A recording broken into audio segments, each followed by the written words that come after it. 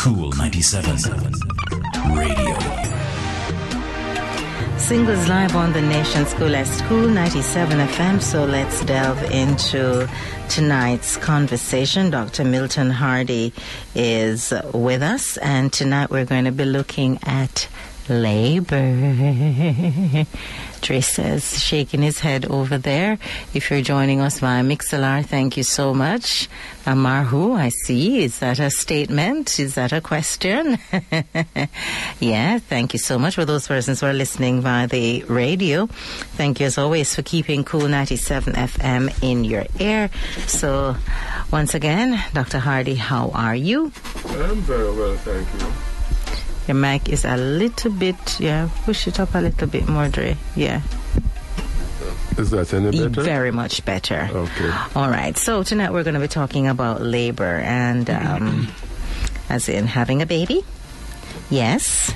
That happy, very, very happy moment. Yes, indeed it is. Yes. That moment that a lot of ladies have waited for. Some 9 months, some before that.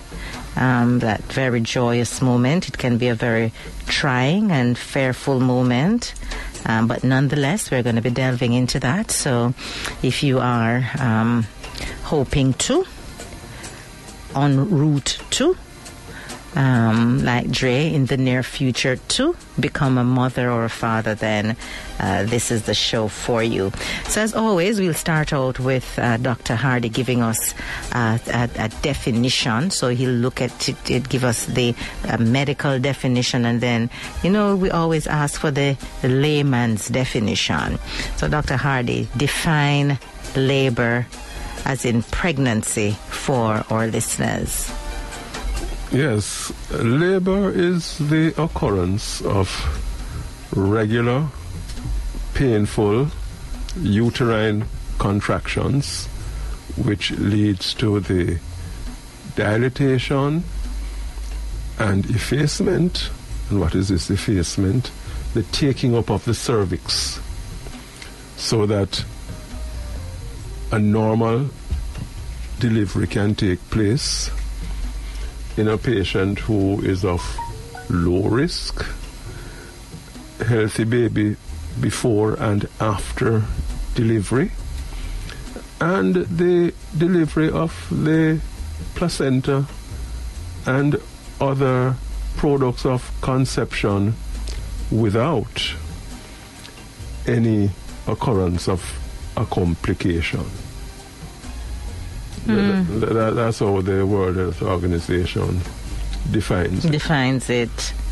There's one word that you used, and a lot of women and even men, when they hear of it, they're like, boy, there's nothing. And you hear it I've been hearing it from the day that I was born up until now, where it is said that there's no pain on the face of this earth that can compare to what they call in Jamaica, we say baby pain. That's not true. I don't know, Doc. I don't know. True. I don't know. If you are passing a stone, I can diagnose it in a man or woman without even talking to them. They will roll on the floor. So that is worse or equivalent? It is worse. It is worse than labor pain, and people who have had both will attest to it. Okay. So that's not quite true. Labor pains might be almost the worst, but it certainly isn't. And does it vary in terms of, let us look at labor pain and then we'll move on to some other, another question. Just like the period pain, does it vary from women to women? It does. So I may have what is considered to be mild, and somebody may be in the middle, and somebody may be way up to the extreme. Indeed. And there are many variables, because you have to factor in things like patients, I keep saying this word patient. Labor is a normal process. So you're not really a patient. People may have different levels of pain threshold. So you may actually be having strong pains, but because your tolerance for pain is so good, you will probably cope better than somebody else who is probably more finicky and just can't take any discomfort at all. So, many variables are involved. There might even be cultural variables, because in some cultures, pains are accepted in many aspects of life. And this sometimes transfers itself to the population at hand. I get that. So now let us move and look at the different stages of labor and what can be considered too long of a labor. For example, you hear women who says that they have been feeling pain for 2-3 days or maybe even more. Let us start by looking at the stages, and then we can move into you answering that question in terms of the duration of time and what is normal and what becomes abnormal. All right. Well, labor consists of 3 phases. Even though I see now where some people are trying to add a 4th, but it is 3 phases. 3 stages. You have the initial stage, which begins from the onset of your labor to full dilatation of the cervix. That is to say that the cervix is now fully dilated, 10 centimeters in diameter dilatation, and the lady is now going into what is called the second stage. The local people call it the pushing stage of labor. And this is where the fetus now descends through the birth canal to the perineum, which is the outer extremity of the female genitalia, the head starting to show and all that sort of thing. And it goes on until the baby is delivered, at which point you have the beginning of the 3rd stage of labor.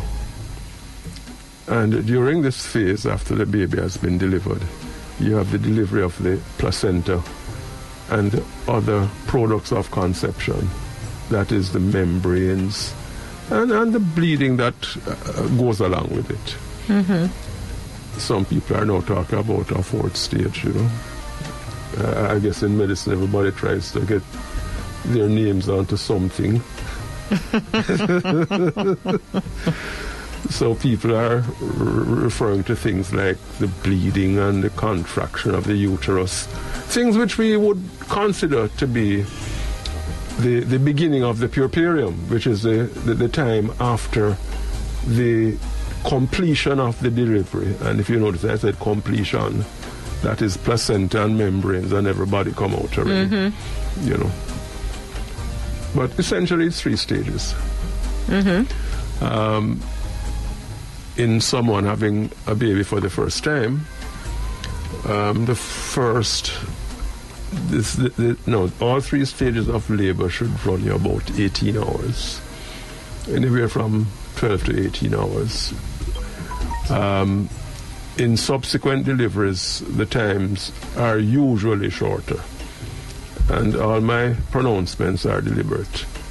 I said usually deliberately, because sometimes it isn't.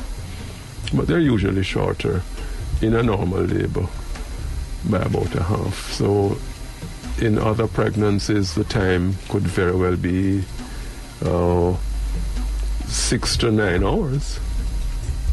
That would be what would be expected to be the norm. You can even have a very short labor. What would be considered a short labor? Good question, Dre. Less than 3 hours, and we have a name for it. It's called precipitate labor, and it is not a good thing.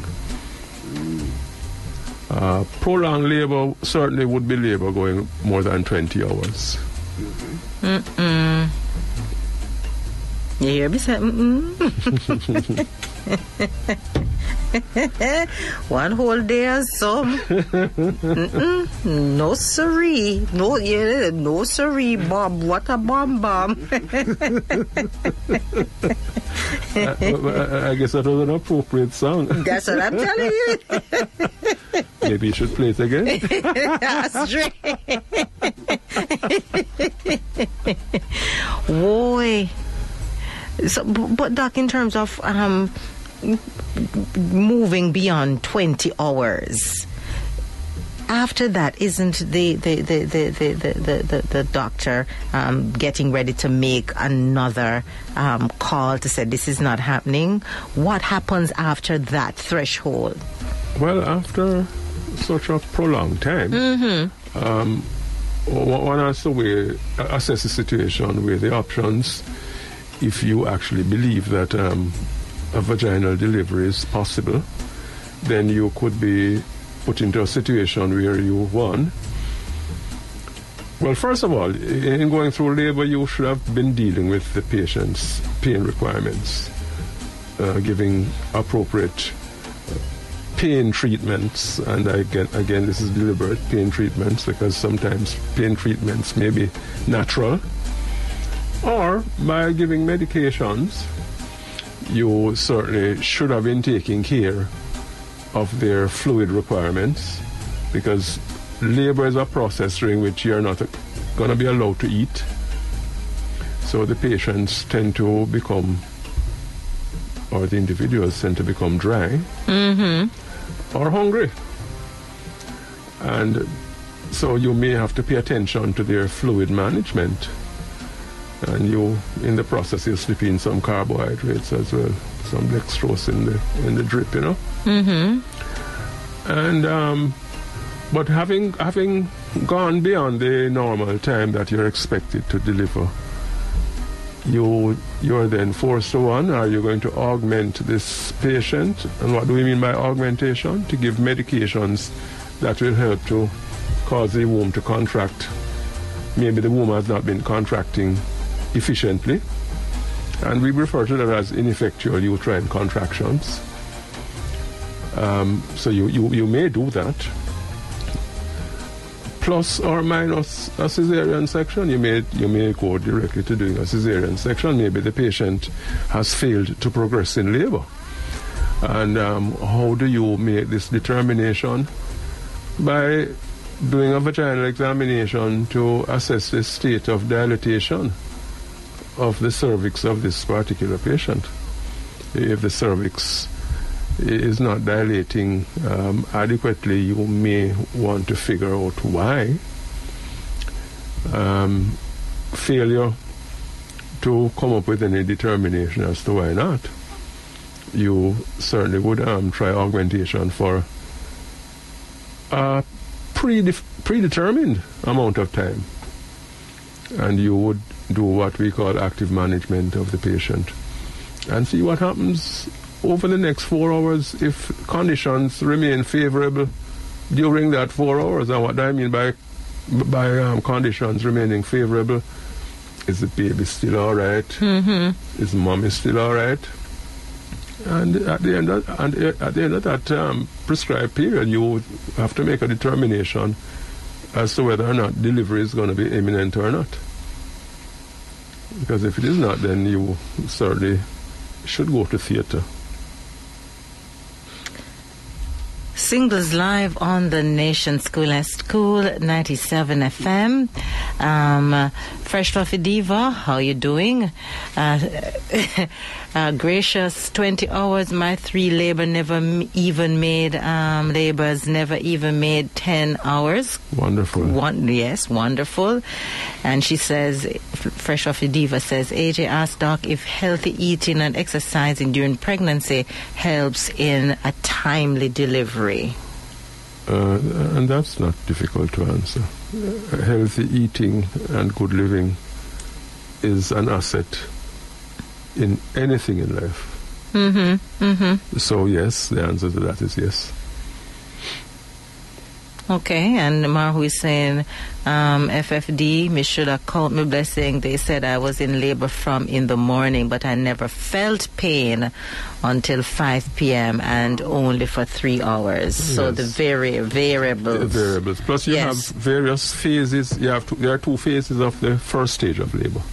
You have the latent phase and you have the active phase.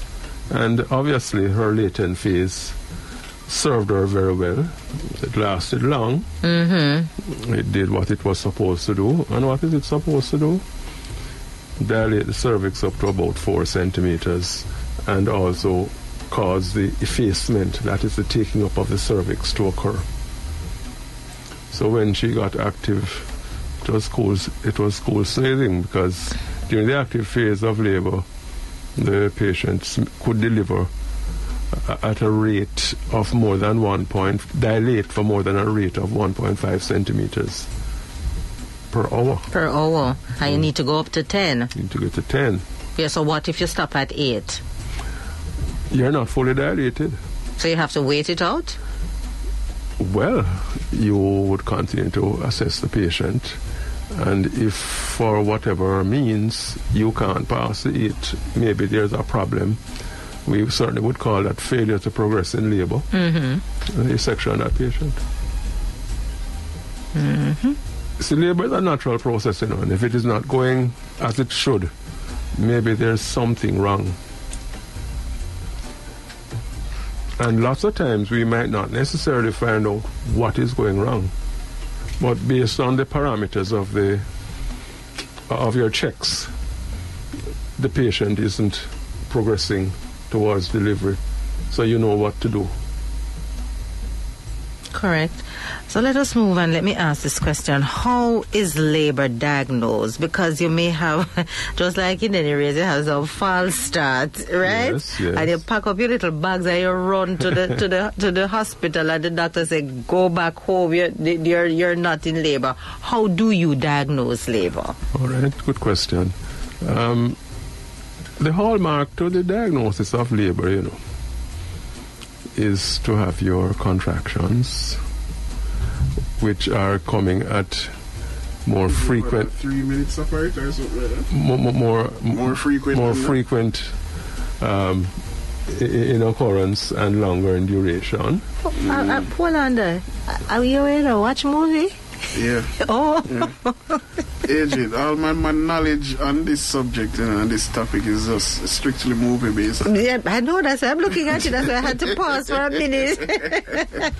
Continue, Doc. Yes, dilatation, certainly is the hallmark. But there are other things you're going to look out for, because some patients may have what we call a show, and this may occur a few days before the pains begin. This is the passage of the mucus plug from the cervix, and it is sometimes blood-stained. The patient may even rupture their membranes without pain, and if that happens, you get into the hospital, because remember now, once the membranes rupture, you need to be delivered by 24 hours, or the process of infection rises dramatically. So you must go in, and if there are no pains, the doctor have to give you pain. Induce. Using medication, that is correct. That is considered inducing. Inducement, augmentation, okay. I would prefer to say. Mm-hmm. So that, in a nutshell, is how labor is diagnosed, by the regular painful contractions of the uterus, resulting in dilatation and effacement of the cervix. The pains are usually expected to come more frequently than every 10 minutes. Jerry was saying something about 3 over there. That would be in your late first stage. You're going up now to the active phase of labor. Oh, so something goes on then. Okay, all right, something really goes on. You're running through the hospital door and you're driving in traffic. Since as you're in the movie zone and you're driving in traffic fast. You doubt the movie knowledge, AJ. I realize, Me don't know the movie knowledge, but just paint that scenario for you. So by the time you read 3 minutes apart, Yeah, almost born in the taxi. I'm just saying. Yeah. Yes, dog. So, question that I want to ask, though, once again, back to Dre's scenarios of in the movies, when they hear women saying, "Oh, my water just broke," right? My water. Does that happen in every case? No, it doesn't. It will not happen in every case, but just in case it does, that is your cue to go to the hospital. Yeah. Even though you're not feeling any pains, and it is your cue to go to the hospital at any time during the pregnancy. Because that can happen at any time during the pregnancy. Any time during the pregnancy. Okay. Just wanted to make that absolutely clear. Yeah. Yes. Are there any other diagnoses that you're going in labor? Some ladies will notice what we call lightning. Lightning, not lightning. Whereby the head tends to descend as the pregnancy advances. You already know the age of the pregnancy, so you know that you're close to term. But there's a little problem in our population, because in other populations, and I'm talking non-black populations, where engagement of the head, which is the entry of the biparietal diameter, that is the diameter of the two parietal bones, which are bones on the lateral side of the head, on both sides of the head, enters the pelvis. This might not happen in a black woman until she goes into labor, and this is because of the high angle of pelvic inclination of the female pelvis in the black woman. So, you know, it will account for the nice bottoms our ladies have. That is good. But the baby now has to negotiate a bend. So you may not get engagement in a black woman before she goes into labor. But this so-called lightning does exist, and you get this fall of the fetus at this time. It still isn't labor, but it certainly would give you a clue. That something that labor will be imminent soon. Yes, so the belly kind of look low. Belly drop. Belly drop. Yes. Yeah. Yes, the belly. No, the belly drop, man. Yeah, you soon have the baby there. So that is another one, and I'm sure that ladies, you have heard that term before. All right. Well, let me ask this question because we're gearing up to take a break. Good for you, Marhu. Me too. I went to the gym to do my light workout. I stopped the gym maybe a couple days before I went in to have Miss Ari. All right, so I can relate to that. Marhu is saying, Doc, what are your thoughts on having a patient laying on her back as opposed to squatting to deliver the baby? Hold that thought, Dr. Hardy. We're going to take a break. We'll be right back. Singles Live on the Nation's Coolest, Cool 97 FM. Everything you need to know about labor. I hope that the young ladies, they're listening in on this. So for those of us who have gone through the process, just draw your daughter, your granddaughter, your grandsons, and have them listen to this show. For those persons who are hoping to go into medicine, Dr. Hardy and his wealth of information is also available to you if you listen to the podcast. We're going to take a break. We'll be right back. Cool 97 Radio. Singles Live on the Nation's Coolest, Cool 97 FM. And of course, tonight we're talking about labor, as in baby labor, baby pay. Dr. Milton Hardy, OBGYN, is with us. And of course, DJ Dre is on the wheels of steel. I'm Ann Jeffrey, your producer and host for Singles Live. And so Maru was asking the question, Doc, about thoughts of having a woman laying on her back as opposed to squatting to deliver a baby? Very good question. First of all, I would prefer the patient to be lying on a side, any side. The books will tell you the left side, but you can't stay on one side forever. But any side will work. Mm-hmm.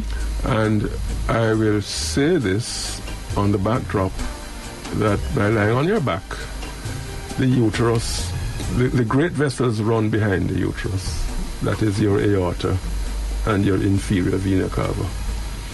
And you can actually faint while lying down while pregnant because the womb can occlude these blood vessels. Oh, okay. So by taking the pressure off of them by lying on a side, it will enhance your circulation. Secondly, by being on your back, because it's not going to happen all the time, but by being on your back, we could cause some reduction in the blood flow and help to slow down labor by doing that. So we certainly would prefer if you be on a side most of the times. As to you delivering while squatting, there are several things that one has to bear in mind. One, to do that you have to be in a facility where they are set up and have equipment for you to deliver in that position. Mm-hmm. Secondly, you also need to be with a physician or a deliverer who is accustomed to delivering people in that position. Never thought of that, eh? Yeah, that happens. You need somebody who is sufficiently experienced in that sort of work and also in a facility where they have the facilities for that to happen. I'm not going to answer as to whether which is better and which is not. Mm-hmm. But it all depends on your circumstances. You know, you may have the facility, but you don't have anybody experienced in doing that. So I would always take my chances with the situation that the people around you know how to function best. Maho, I hope that answers your question. So let us move into, so we're coming out of how labor is diagnosed, and one would know as the cause of labor, or the causes of labor, because it's a natural process. Yes. So it's a process. Is it a cause or is it a process and a natural process? And is there any other issues that could actually cause labor? Well, one has to see labor as a process. Its cause is actually not known. However, there are various theories that are involved. You have the hormonal theory, you have the biochemical theory, you have the stretch theory, and they all seem to play a role in different labors. There's even the role of the baby in the labor process, in the initiation of labor. Mm-hmm. Because, like in the fetus, the adrenal glands in the fetus is actually the same size as the size of the gland in an adult. These are two glands which sit on top of the kidneys. They actually put out more hormones from the adrenal gland than in the average adult person.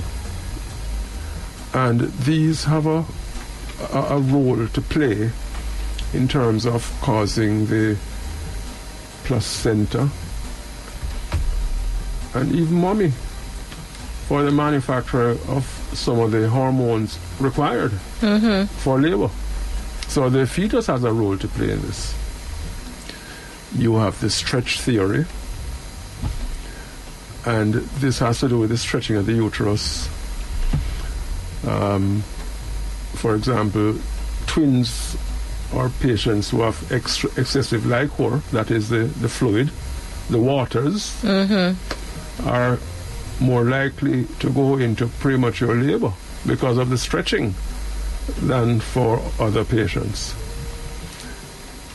And that is why sometimes doc might even sweep the lower segment of the uterus, that is to separate the membranes from its clinging to the placenta, the lower segment of the placenta, because this disruption also causes an increase in the production of one of the chemicals which leads to uterine contraction, your prostaglandins, as well as oxytocin production, the feel-good hormone which is made in your posterior pituitary gland, which also plays a big role in uterine contraction. And it's a feel-good hormone, so... So where the feel-good part come in? I have to ask. I'm asking, where does the feel-good part come in? But I guess by having the baby... After, when you see your beautiful child, yes, then that's when the feel-good hormone comes in. Yes. There's a question that I wanted to ask. No, we're not finished yet. No. I must finish this segment. Now,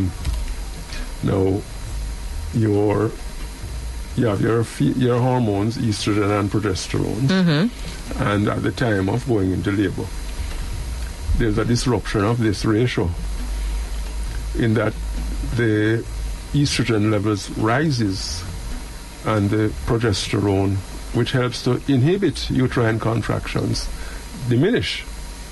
So this also is one of the theories about you getting into labor, and then your prostaglandin production increases, more receptors for prostaglandins and oxytocin are made in the uterus, and the posterior pituitary gland secretes more oxytocin. So it's quite a process. Yeah. In terms of, let me see if I can put my trail of thoughts together in terms of what I wanted to ask, because you said that the fetus has a role to play in the initiation of labor. Yes. Right? The adrenal hormones. Right. What if, and I'm kind of moving a little bit ahead because I'm absolutely sure that we'll come up on this further on down in the discussion. What if the hormones, or what was it that the fetus produce? Your corticosteroid hormones. Right. From the adrenal gland. From the adrenal gland. What if there is an abnormality with the fetus and that gland? Good question. It may, and again I say may deliberately, it may cause a prolongation of the pregnancy. It might. It might not, but it could, because there would now be, and following your trend of thought, I'm assuming that you're alluding to a diminution of the activity of this gland. Yes. So it could actually delay the whole process. And so this is where we move into maybe labor not happening. Yes, labor might not happen at 42 weeks. At 42 weeks. You need a delivery, because it's like a placenta has a shelf life. And you don't really know what is the shelf life of any particular placenta. But the placenta will start to break down now. Yes, it might just stop working. Okay. I fully understand now. So that can be a contributing factor. Not the only, but it can. It can. Is there anything else that you want to look at in that area? Not really. I think we have covered it all in terms of normal labor. Because there's another program for the induction of labor. That's a program by itself.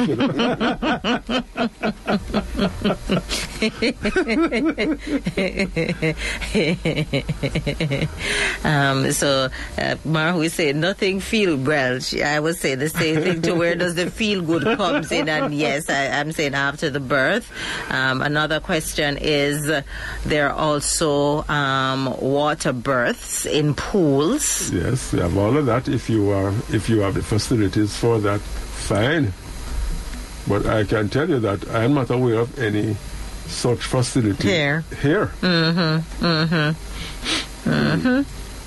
All right, so this is a big one for you in terms of managing the stages of labor.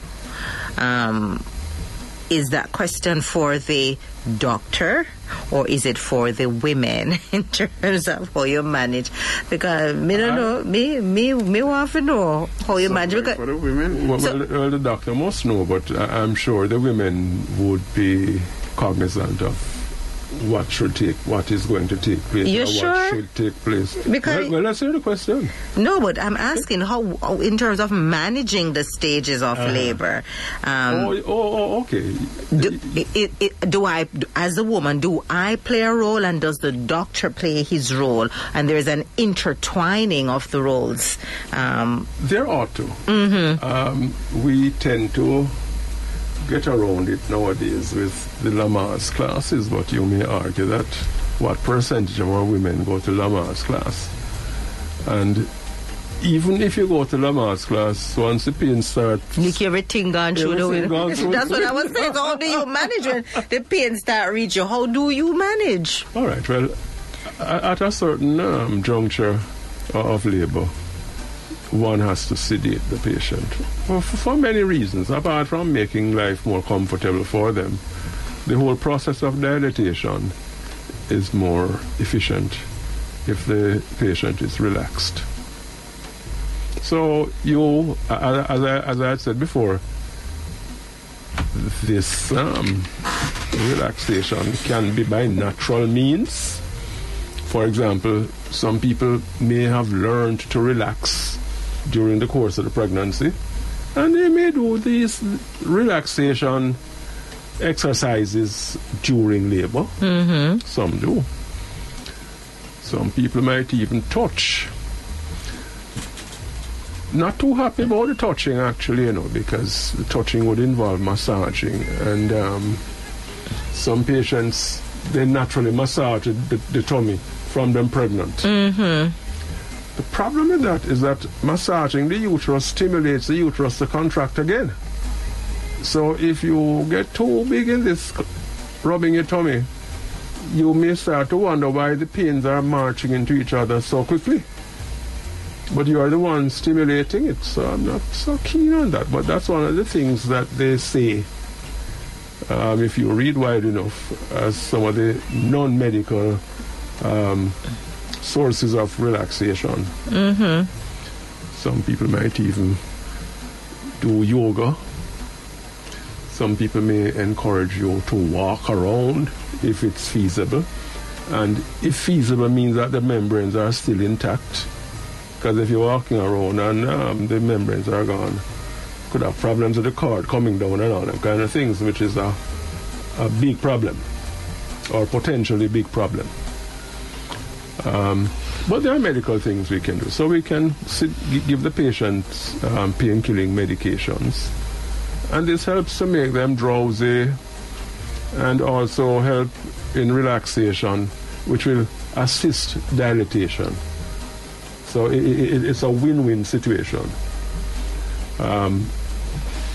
You may give straight sedation. You may venture into epidurals.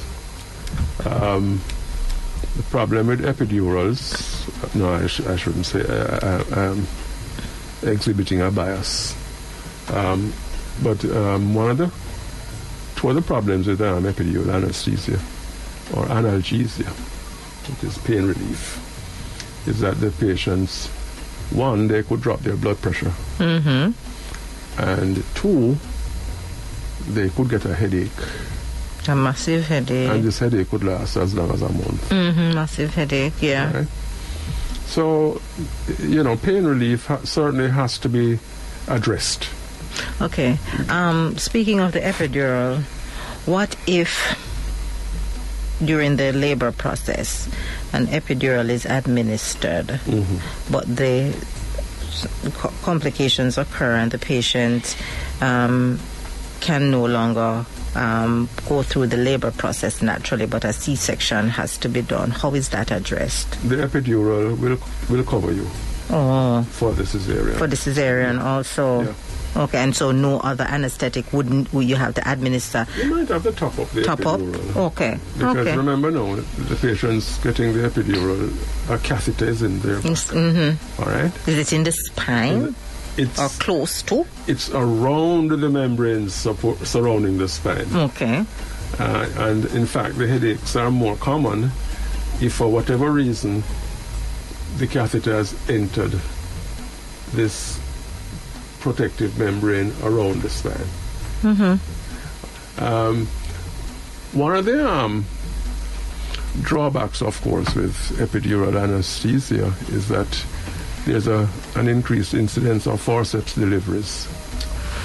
Because if you get a good epidural, you're not going to have any sensation to push when the head hits the perineum. And just by not getting the sensation, the patient just can't push efficiently, even if you might be telling them to push. Yeah, so you have to help them by putting on the forceps. Thank goodness for Jesus. But in terms of the epidural, is it widely requested, or I must say in Jamaica? I would say no. Okay. I would say no. It is not common here. It's more common in places north of here. It's not common here. So we're looking at managing the pains during the labor process, and we alluded from the beginning. What happened to me now? My tongue twist of the show that the pain is a. Hope you're not in labor. No, just the thought of it.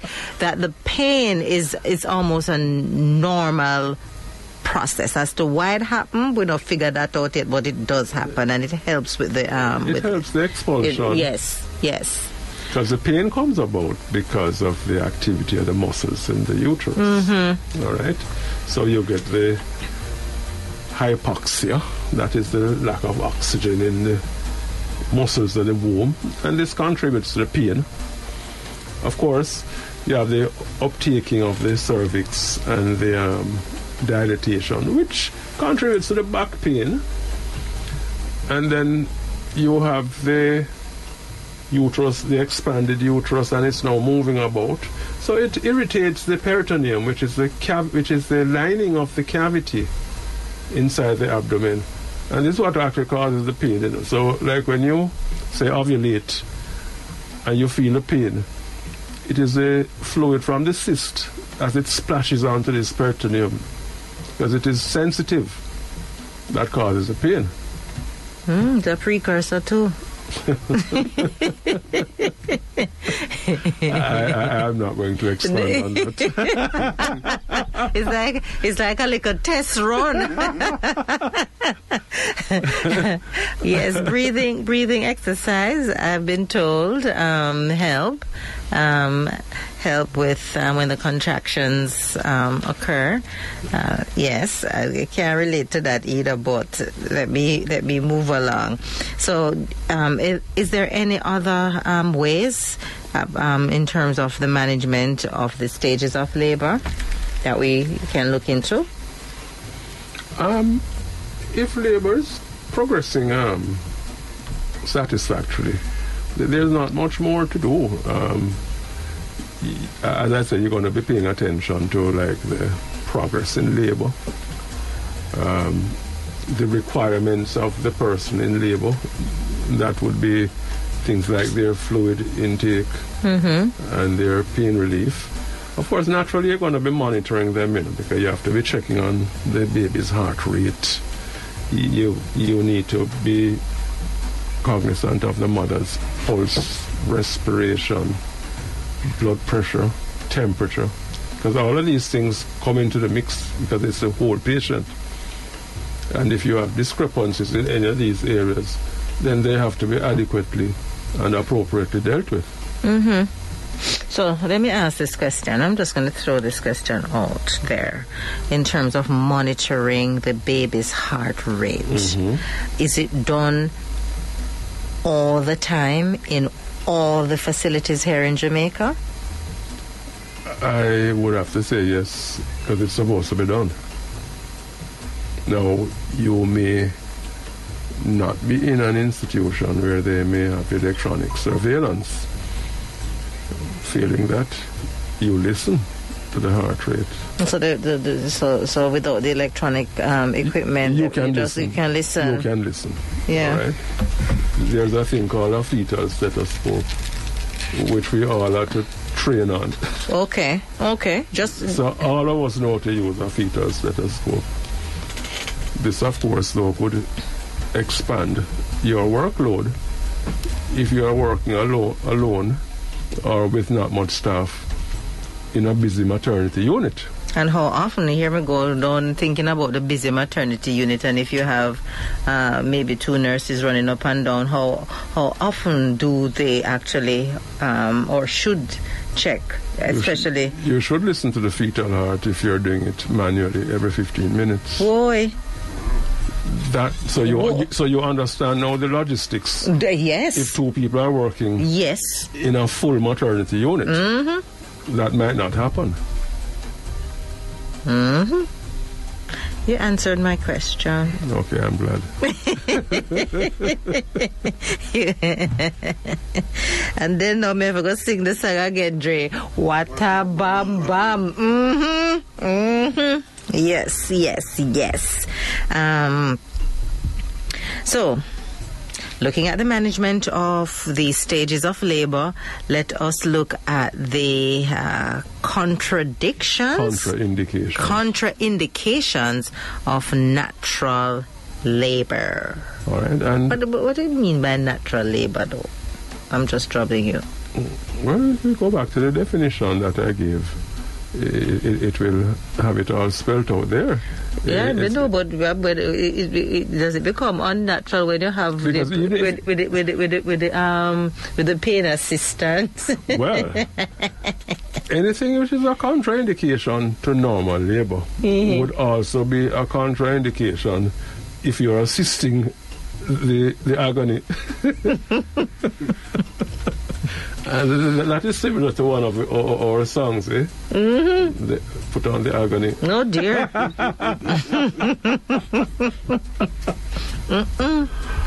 Remember when I said the doctor, whatever I give me, send on the pain. Don't, Dre, you ever hear that before? Whatever I give me, send on the pain. And when the pain lick me so, I'm just saying, that's what you hear, Doc. Not my experience, but that's what you hear. And she want to get up out of the bed and beat everybody, but yeah. Yeah, so, any reason why you should not have normal labor would also be applicable if you are actually inducing the labor. For example, if you're a primigravide patient, that is your first pregnancy, and the pregnancy is breech, you're a cesarean section. Ta-da! And I know people will say all sorts of things. Oh, the doctors want to do this because they want X, Y, or Z. That's not really the case. You might, and listen very carefully, you might get away with delivering vaginally. With a breech?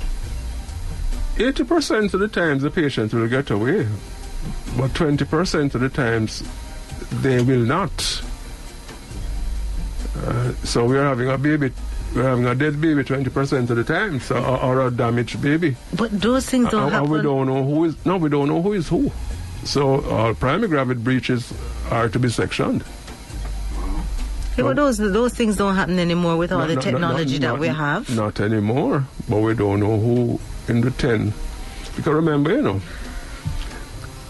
when you get caught in these situations, the body of the baby is already out, you know. Yeah. It's the aftercoming head that gets trapped. So you don't have nowhere to turn, you know. You're done. And, you know, a 20% chance of you having a problem, and you can't predict where the problem will come out of this 10 is a section.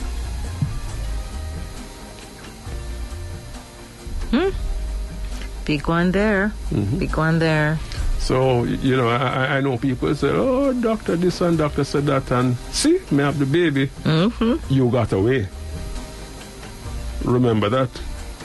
And we had no way of telling whether you would get away or not. But you could have gotten caught too. And we have no way of telling that either. So, once breach, C-section. For a primary gravid patient. It's making that very clear. Me don't say for anybody. Primary or no primary. I would say, this is just Anne saying this, not Dr. Hardy saying it. Me don't say once you hear the word breach, C-section. And I'm thinking about protecting of the child and also the mother. My doc would say to me, we want to have a child that is capable of getting A's and B's. Indeed. Because you don't want that split of a second, lack of oxygen, and causes damage to the brain and possibly fetal demise. Yes, well. Yes. What do you call it? Cerebral palsy. Cerebral palsy and all that drama. Yeah. Yeah, so that's another aspect of labor. Anything else that we should delve into? We need to delve into the break. Singles live on the Nation School S, Cool 97 FM. To the contraindications. Right, so we'll come back to that. Taking a break, we'll be right back.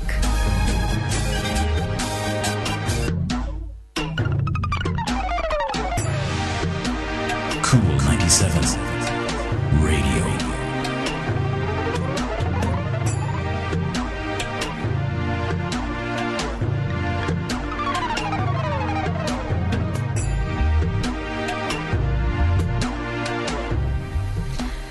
Singles live on the Nation School at School 97 FM.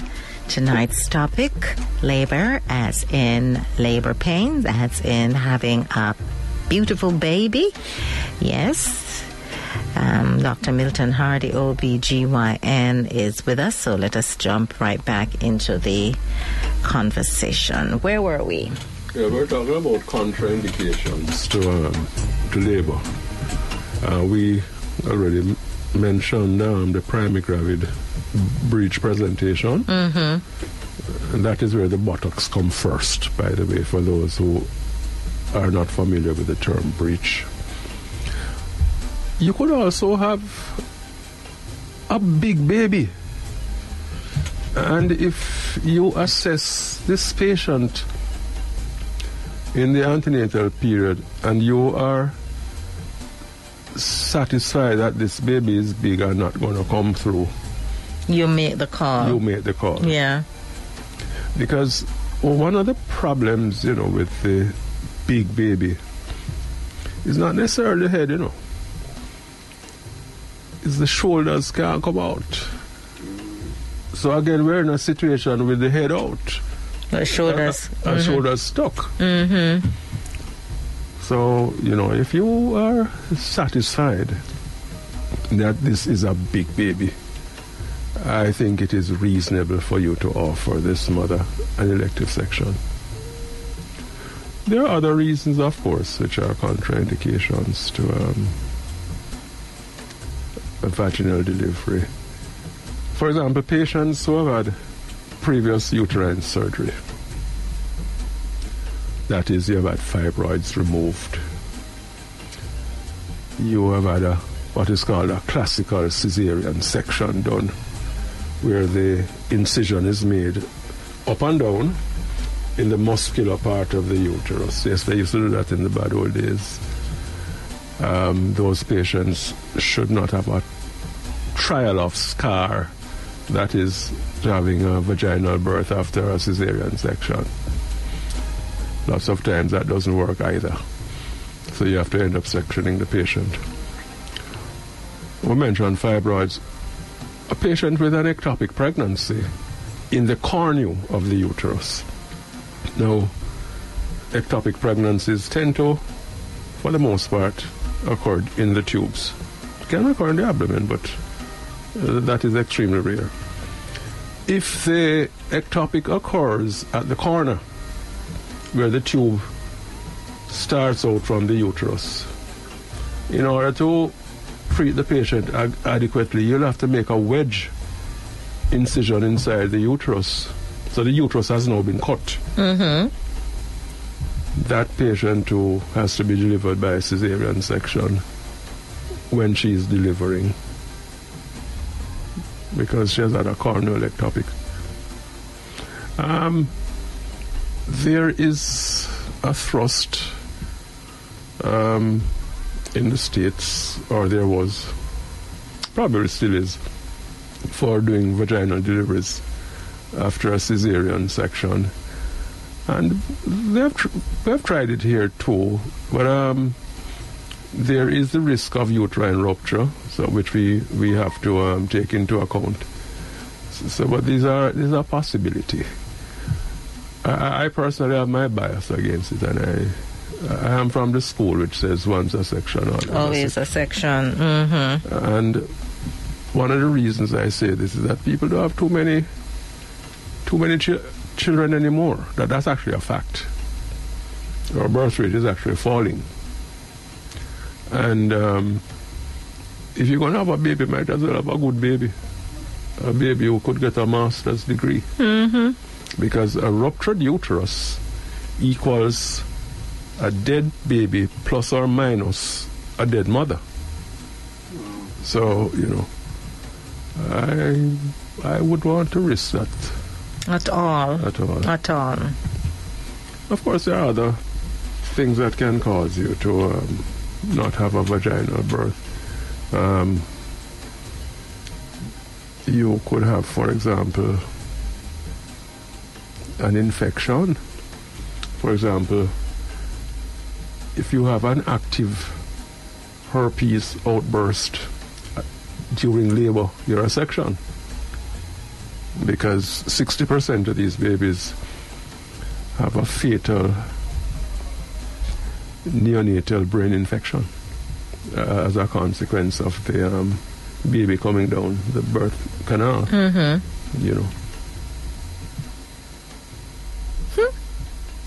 Hold that thought and let me read something for you. Man, the birth rate is already low, so yes. we don't want to change people's minds about having babies. They're absolutely awesome, right, Dre? No. But Father in Tampa says, I know someone who her son's head came out, but the shoulders were too big, so he got torn. Mm-hmm. And they broke. So she got torn. The collarbone, they break the collarbones, and sometimes even the hand, the upper hand. Yeah, because you're saying because it can mend back easily. What happened in dog? It's stuck. But Jesus. So you have to unstuck it. So they broke. Yes, that sometimes has to happen. See, Dre, look for me, and look for Dre. Where I say it happens, I'm saying that it has to happen. Wow. Oh, yeah. I assume the healing process. The healing process, thankfully, is usually good. Good, yeah. Okay. It's usually good. Wow. And then the question. But you have problems now, because the mother could get torn up. And this tearing could involve the vagina. You could tear into the rectum, you can tear into the bladder. All sorts of drama. So it can be untidy business, because not all patients with shoulder dystocia, which is what the condition is called, will end up getting all of these insults. But it does happen, and the complication rate is not not that low. Okay, a big question. A lot of women and even men are concerned with this particular area in terms of the torn up vagina. Is it something that it must be preventable? Is it preventable? Not necessarily if you have a shoulder dystocia, but I usually fix it up. You fix it up better than it was before. Sometimes. But that can happen during a normal head out process. Exactly. You can tear. And in fact, this is another bias I have, because even though the books don't recommend that you do an episiotomy, which is giving a slit to give the baby more room to come out. Mm-hmm. I believe in doing the episiotomy. In that one, by giving the episiotomy, you actually can now control the direction of the tear if you get a tear. Instead of have it all... Yes, that's right. So it's down. Yeah, down and to the side. Mm-hmm. If you go straight down, you could go into the anus, which has its own problems. Mm-hmm. And it also gives you the opportunity to tighten the vagina. That's so. So that would be considered to be the 5th stage of labor. Fix it up, make it better than it was before. Oh dear. Okay. And also another relative contraindication, is previous vaginal surgery, because if you, for example, have done anything to enhance or rejuvenate the vagina, you don't really want to have a delivery going through there, one, to either tear it or to stretch it back out. Mm-hmm. The other things, of course, that you wouldn't have labor happening is if you have a transverse lie. That is, the baby is lying across way in the uterus, That's a cesarean section. So the big question is this fact, though, that once you've had a normal birth, a vaginal birth, that your vagina is stretched. That is true. So it's not what it was before. And the more babies you have, the more it becomes. That's a possibility. In fact, for example, patients who in later years, when I say later years, it is usually precipitated by the menopause, where your female hormones are naturally withdrawn, so the pelvic supports become even weaker. Sometimes the initial insulting event was a vaginal delivery.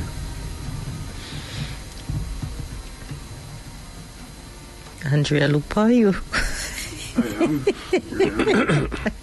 Dre's looking at Dr. Hardy.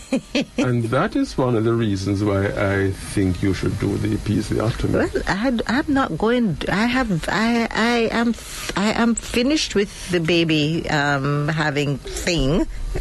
My daughter is beautiful. I am good. Dre is the one over there who are scratching. So AJ, you have to do one more. No. One more and then I'll come in. No, thank you. I appreciate the request, but no, thank you. And I'm sure Dr. Hardy will back me up. No, thank you. Anything the patient wishes. Yes. Maybe if I was 10 years younger, not going there. You know what I'm saying? When I call, once you pass certain age, what kind of pregnancy, yeah? A geriatric? No. new. Any other what's the word? Contraindications. Contraindications. Are there anything else that we need to look at? Placental problems. The placenta might be coming ahead of the baby. That's called placenta previa. In the bad old days, those people would bleed to death as they try to deliver. So they are cesarean sections.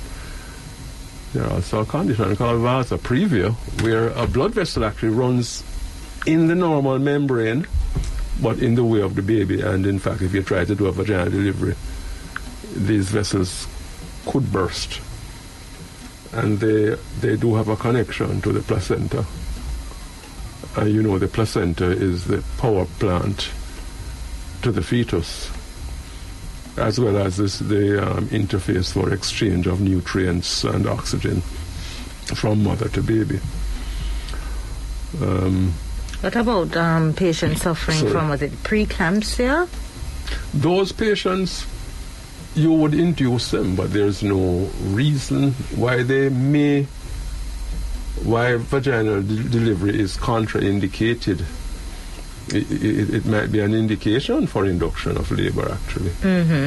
Right, this is it. So we just placental issues. The cord, if the cord presents, a patient's dissection, and that can happen for no good reason, could happen spontaneously, or it is very likely to happen in patients who are in the breech, in twin pregnancies, in patients who have polyhydramnios, that is, them have a lot of waters. When the membranes rupture, they can get the cord prolapsing.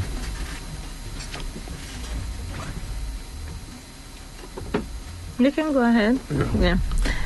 So that's it for that. Your contraindication. Yes. False labor or preterm labor. I think we kind of did delve into the look of false labor, but let us look more at preterm labor. And preterm labor, even though we're not going to discuss that too much, because that could also be a topic by itself. But preterm labor is labor. Painful uterine contractions and dilatation of the cervix after 22 weeks. In some jurisdictions they've said 20, but I don't think we can keep a baby alive before 22 weeks with our facilities. With our facilities. And even that is very difficult. That only became possible when we got, when university got a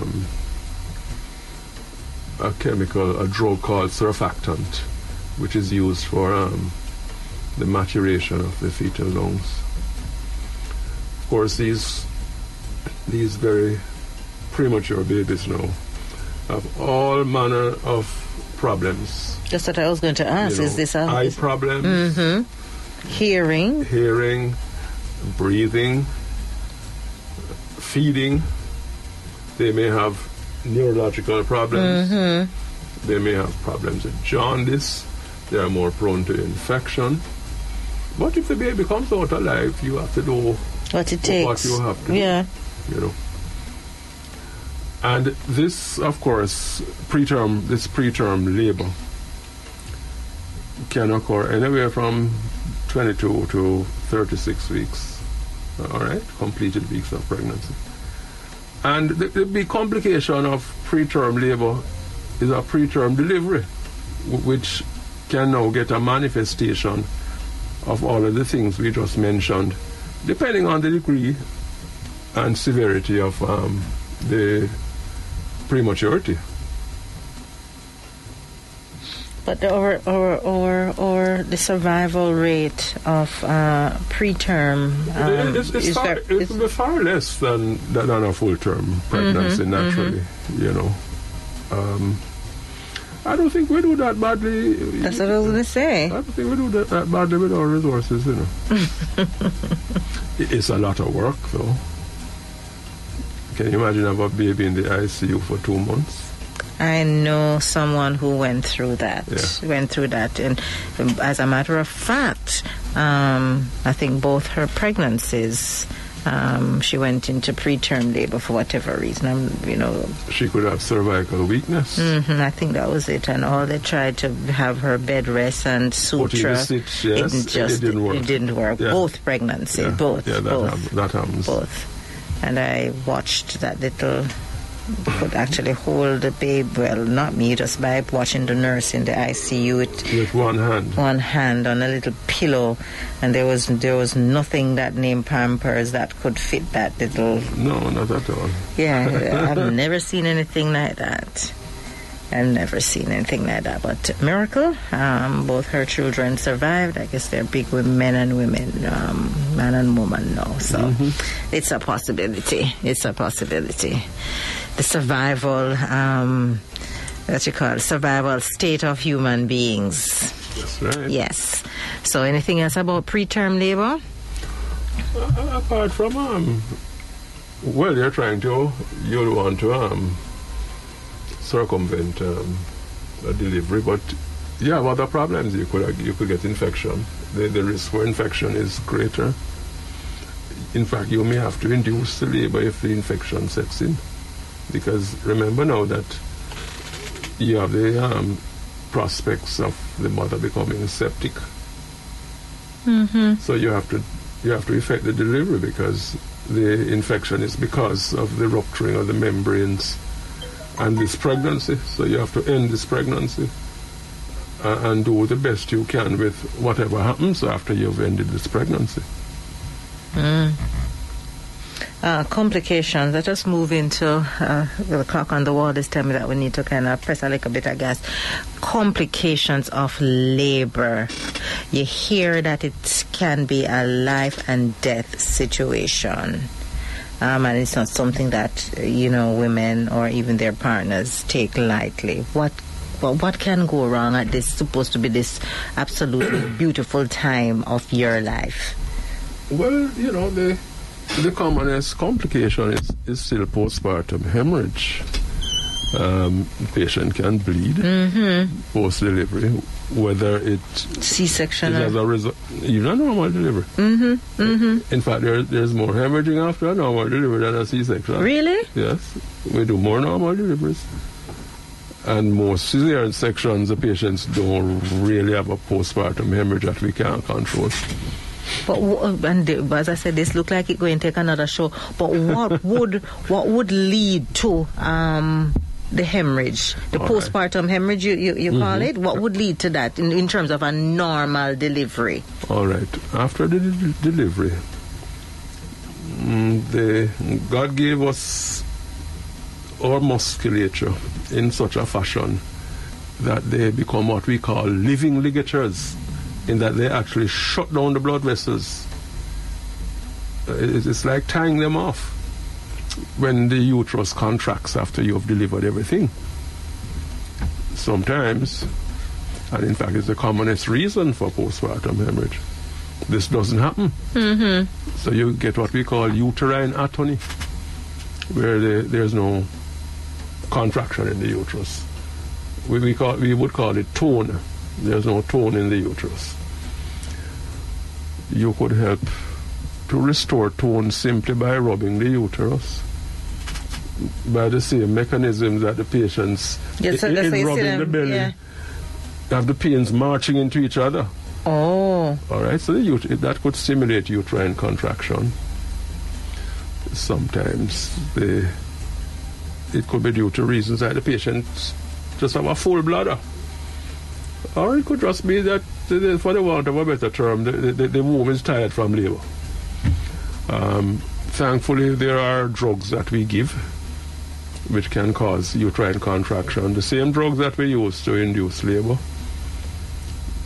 Some very likely in a higher dose, though, than we would use for induction of labor. You could also get trauma to the uterus or the birth canal. You could have a ruptured uterus. You could have a tear in the cervix. You could have a tear in the vagina or the perineum. That is the outer part of your sexual organs. And in that situation, you make an effort to repair these disruptions. So you have to examine the patient and ascertain why she's bleeding. She may be bleeding for more than one of those reasons I just mentioned. So not because the uterus is not contracting efficiently, you still have to make sure that she doesn't have a cervical tear. All right? Infection would be probably your second complication in terms of frequency. Sometimes you may have bits of the placenta left behind. You may have bits of membranes left behind. And these can also feed into not only infection, but also hemorrhage.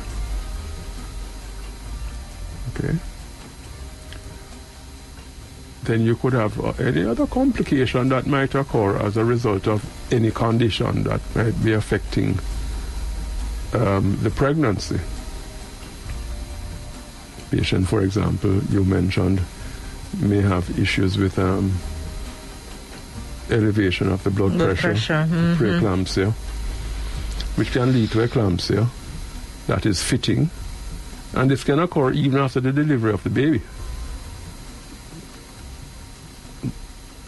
So all of these things come into play in the diabetic mother. She could develop issues postpartum. So too can the baby, also in preeclampsia. Wow. Let us not end on that not so.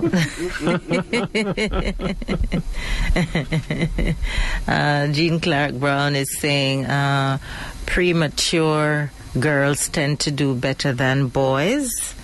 That's a statement. Let us see. She's saying clotting problems also. So as we get ready to wrap things up, as I said, this is one topic that we could delve into, some little branch off into many different areas, but the time is literally up on us.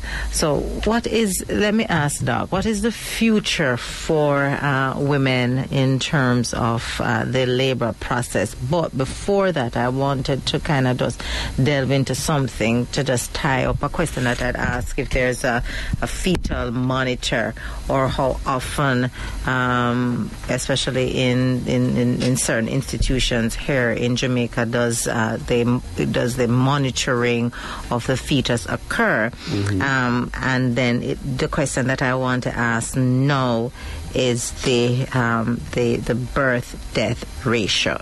Has it declined dramatically? Are we doing very good in that area, or do we have some work that we need to do? We have work to do. Having said that, we have had an improvement, primarily because more women do receive good antenatal care. And good antenatal care sometimes doesn't even require all that much, What it means is that you are checked in a periodic manner. They make sure your blood pressures are done, your urine is checked, the rate of growth of the baby is adequate or inadequate, but at least it will be detected early. Things like taking your antenatal vitamins, that's very important. For example, I personally have noticed a decrease in spontaneous miscarriages ever since we started giving folic acid, which is one of the vitamins we give in pregnancy on a regular basis. That basically started in my time. Yes, so you up your folic acid. Yeah. Yes. So people are taking better care of themselves. They are actually having less babies, contrary to what you will hear being said on the road. The birth rate is actually falling. That's why I want you to hurry up and have 2. The birth rate in 2015 was 2.10 babies per woman. And if you fall below 2.08, you could have problems sustaining your population. And the figure I just gave was for 2015. Maybe after Tuesday it's going to go up little. So a question that I want to ask you, which is off the outside of the whole labor process. You spoke about folic acid. So as an older woman, she don't need to take folic acid. No, you're not planning to have any more babies. You're moving up into menopause. No more babies. You can throw out the folic acid, right? As long as your dietary intake is adequate. The short answer to that is no. You don't have to. You don't have to. Okay. But it won't hurt if you do. Okay. Just checking. But if you're hoping to... Yes, it's actually one of the things we would give in what we call pre-pregnancy care. Yes. Just take your folic acid. You hear that, Jerry? Remember, folic acid. Yeah, man. All right? Not for you, do you? Along with your other pregnancy vitamins when you do fall pregnant. Right. All righty then. Is there anything else that you want to... the psychological... Just touch it. I have to do this. The psychological effects of labor. Mm-hmm. And do you think that going into labor for an extended period of time really predispose you to post-traumatic symptoms? It could. It could traumatize you to that extent, yes. But thankfully, that is usually not allowed to happen anymore, because more and more people have been trained to do this work. So a patient who is failing to progress will be recognized far earlier than it might have happened in the past. All right? Because, things like you having, for example, a fistula formation. What is fistula now?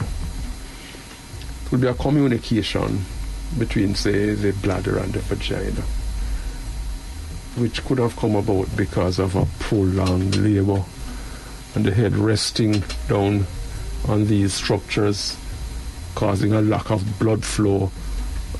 And essentially, the tissue dies. So the two of them start communicate with each other now. So you start sending urine through the vagina. And these things don't happen anymore. So we have people who can do the work. But these things used to happen in the bad old days. So maybe the bad old days weren't so good after all. No, they weren't. We're thankful for that. Question, just one final one before we wrap things up. Pregnancy, labor, and the bladder. Why is it that most of us women who have gone through a pregnancy, it's almost like your bladder don't seem to be the same as it was prior to? The answer to that is quite simple. They're both in the same neighborhood. They're neighbors. So I wonder if Harry beat up man. They're neighbors. So, if you have a problem, you don't even have to have a problem. Just by the whole rigors of the process of labor. Mm-hmm. And the bladder will be affected.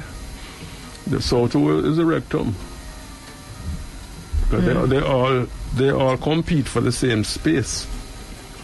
And since the bladder and the rectum can empty, the uterus remains dominant. Oh, yes. All right. Women, hats off to you. Hats off to the women who have more than one baby. Well, it gets easier It's true. as you progress, you know. You know, more baby have them just vloops out, so The time is it short. become shorter. Yeah. So you just drop them out, so. Eh? Well, we don't want precipitate labor, you know, so we don't want that either. Yes. So one of the psychological effects too Jean is highlighting is that history of being raped can affect how the woman perceive labor. Being in a, and I can add some to that, abusive situation, a whole lot of other factors can also contribute how a woman perceives labor. Hearing the horror stories too can kind of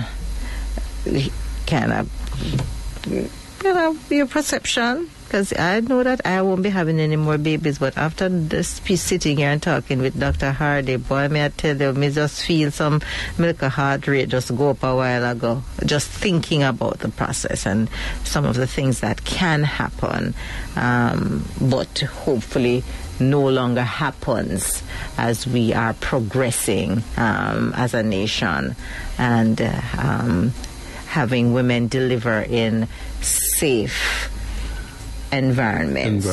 Yes, and that is very important. Yes, I actually recommend that you deliver in a facility where they can do a cesarean section if needs, in a hurry. If needs be.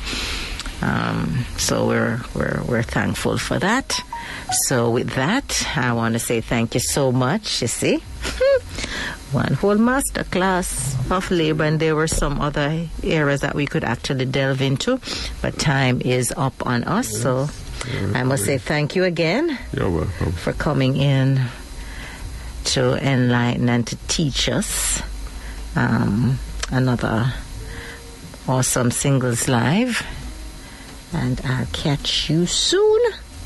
Thank you. I wonder what you're going to come up with next. I think you...